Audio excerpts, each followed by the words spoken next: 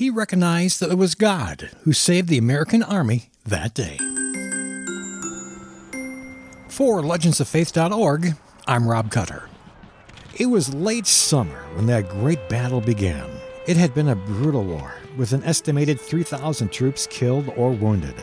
All indications concluded that an attack from the harbor waters was almost certain, but instead thousands of enemy troops began marching throughout the night to make a surprise attack, trapping the 8,000 American soldiers with their backs to the sea.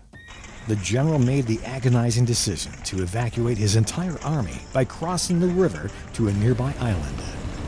Meanwhile, over by the harbor, the British ships were being pounded by the rough seas.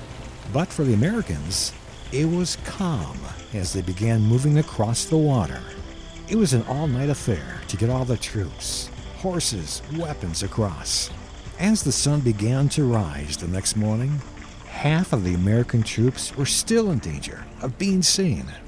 Then, out of nowhere, a thick fog moved in throughout the region, which blocked the evacuation from being seen by the enemy. The fog lasted just long enough as the last boat was departing.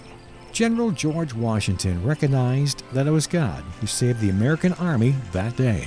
This was the last time the British had a chance to take out the American army.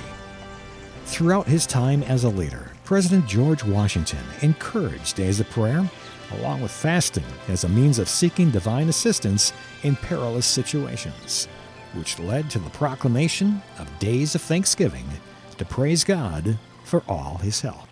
To be able to hear more stories like this and for ways to donate, visit us at legendsoffaith.org.